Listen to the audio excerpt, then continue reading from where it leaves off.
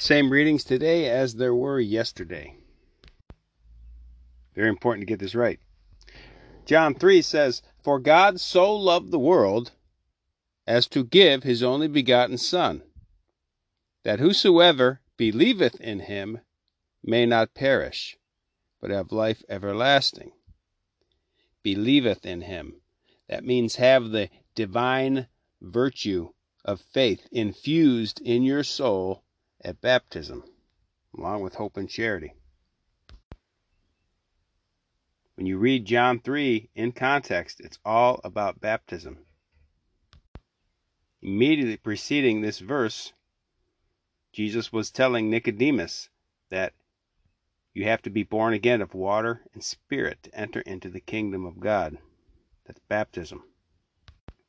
And that's where faith, divine faith, the divine virtue of faith is infused in your soul. It's not a feeling. For God sent not his Son into the world to judge the world, but that the world may be saved by him. The world gets saved by him through baptism, where the divine virtue of faith, hope, and charity is infused into the soul.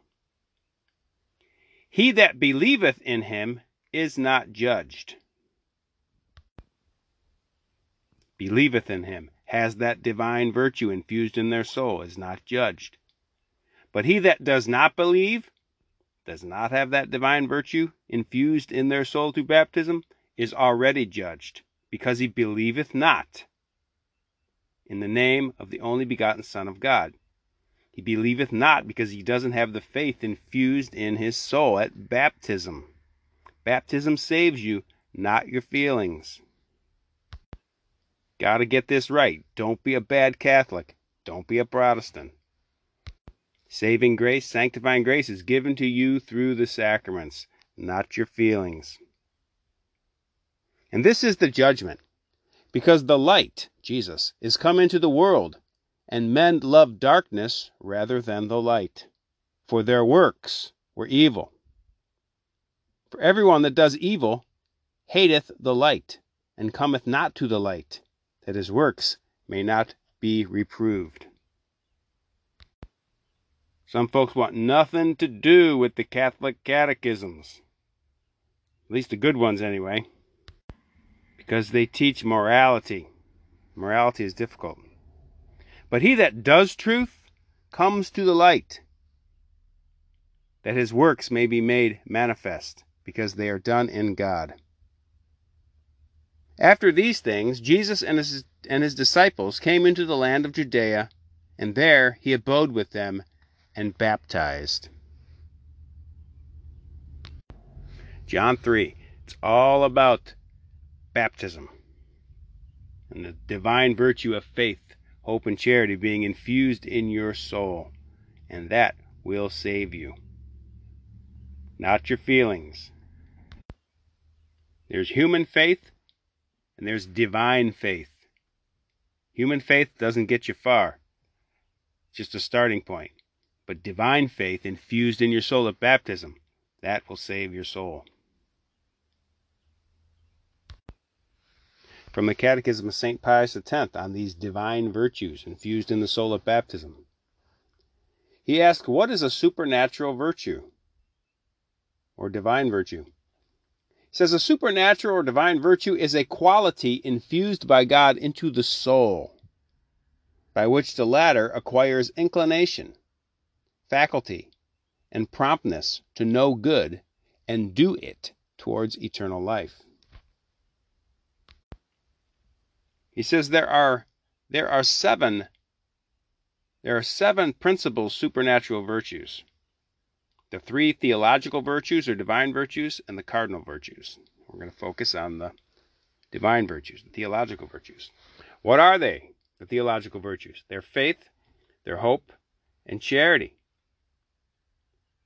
Why are they called theological virtues or divine virtues? Because they have God as their immediate and principal object and are infused by him, infused in baptism. How can the theological virtues have God for their immediate object? In this way, that by faith we believe in God, and believe all that he has revealed. By hope, we hope to possess God, and by charity we love God, and we love our neighbor. When does God infuse these theological or divine virtues into the soul? Answer is baptism. Here's an important question here. Is it enough towards salvation to have received these theological virtues of faith, hope, and charity in baptism?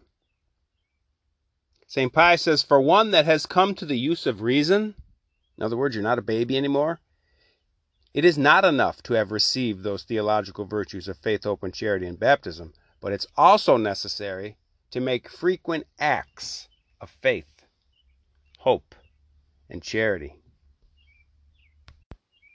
Very important to pray acts of faith, acts of hope, acts of charity. The Catechism will get you started on that in the beginning. It's got basic acts of faith, acts of hope, acts of charity. Learn those, and then you can build your own. We constantly have to be believing and hoping and loving God. When are we obliged to make acts of faith, hope, and charity? St. Pius says, when we come to the use of reason, when we're not a baby anymore. We should do it often during our life, and especially in the danger of death.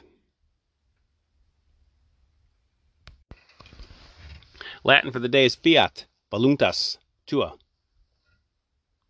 Yes, will, yours. Thy will be done. Pray for the grace to do God's will by keeping his commandments, by being obedient to his inspirations, and accepting tribulations that he gives us. Fiat voluntas tua, thy will be done.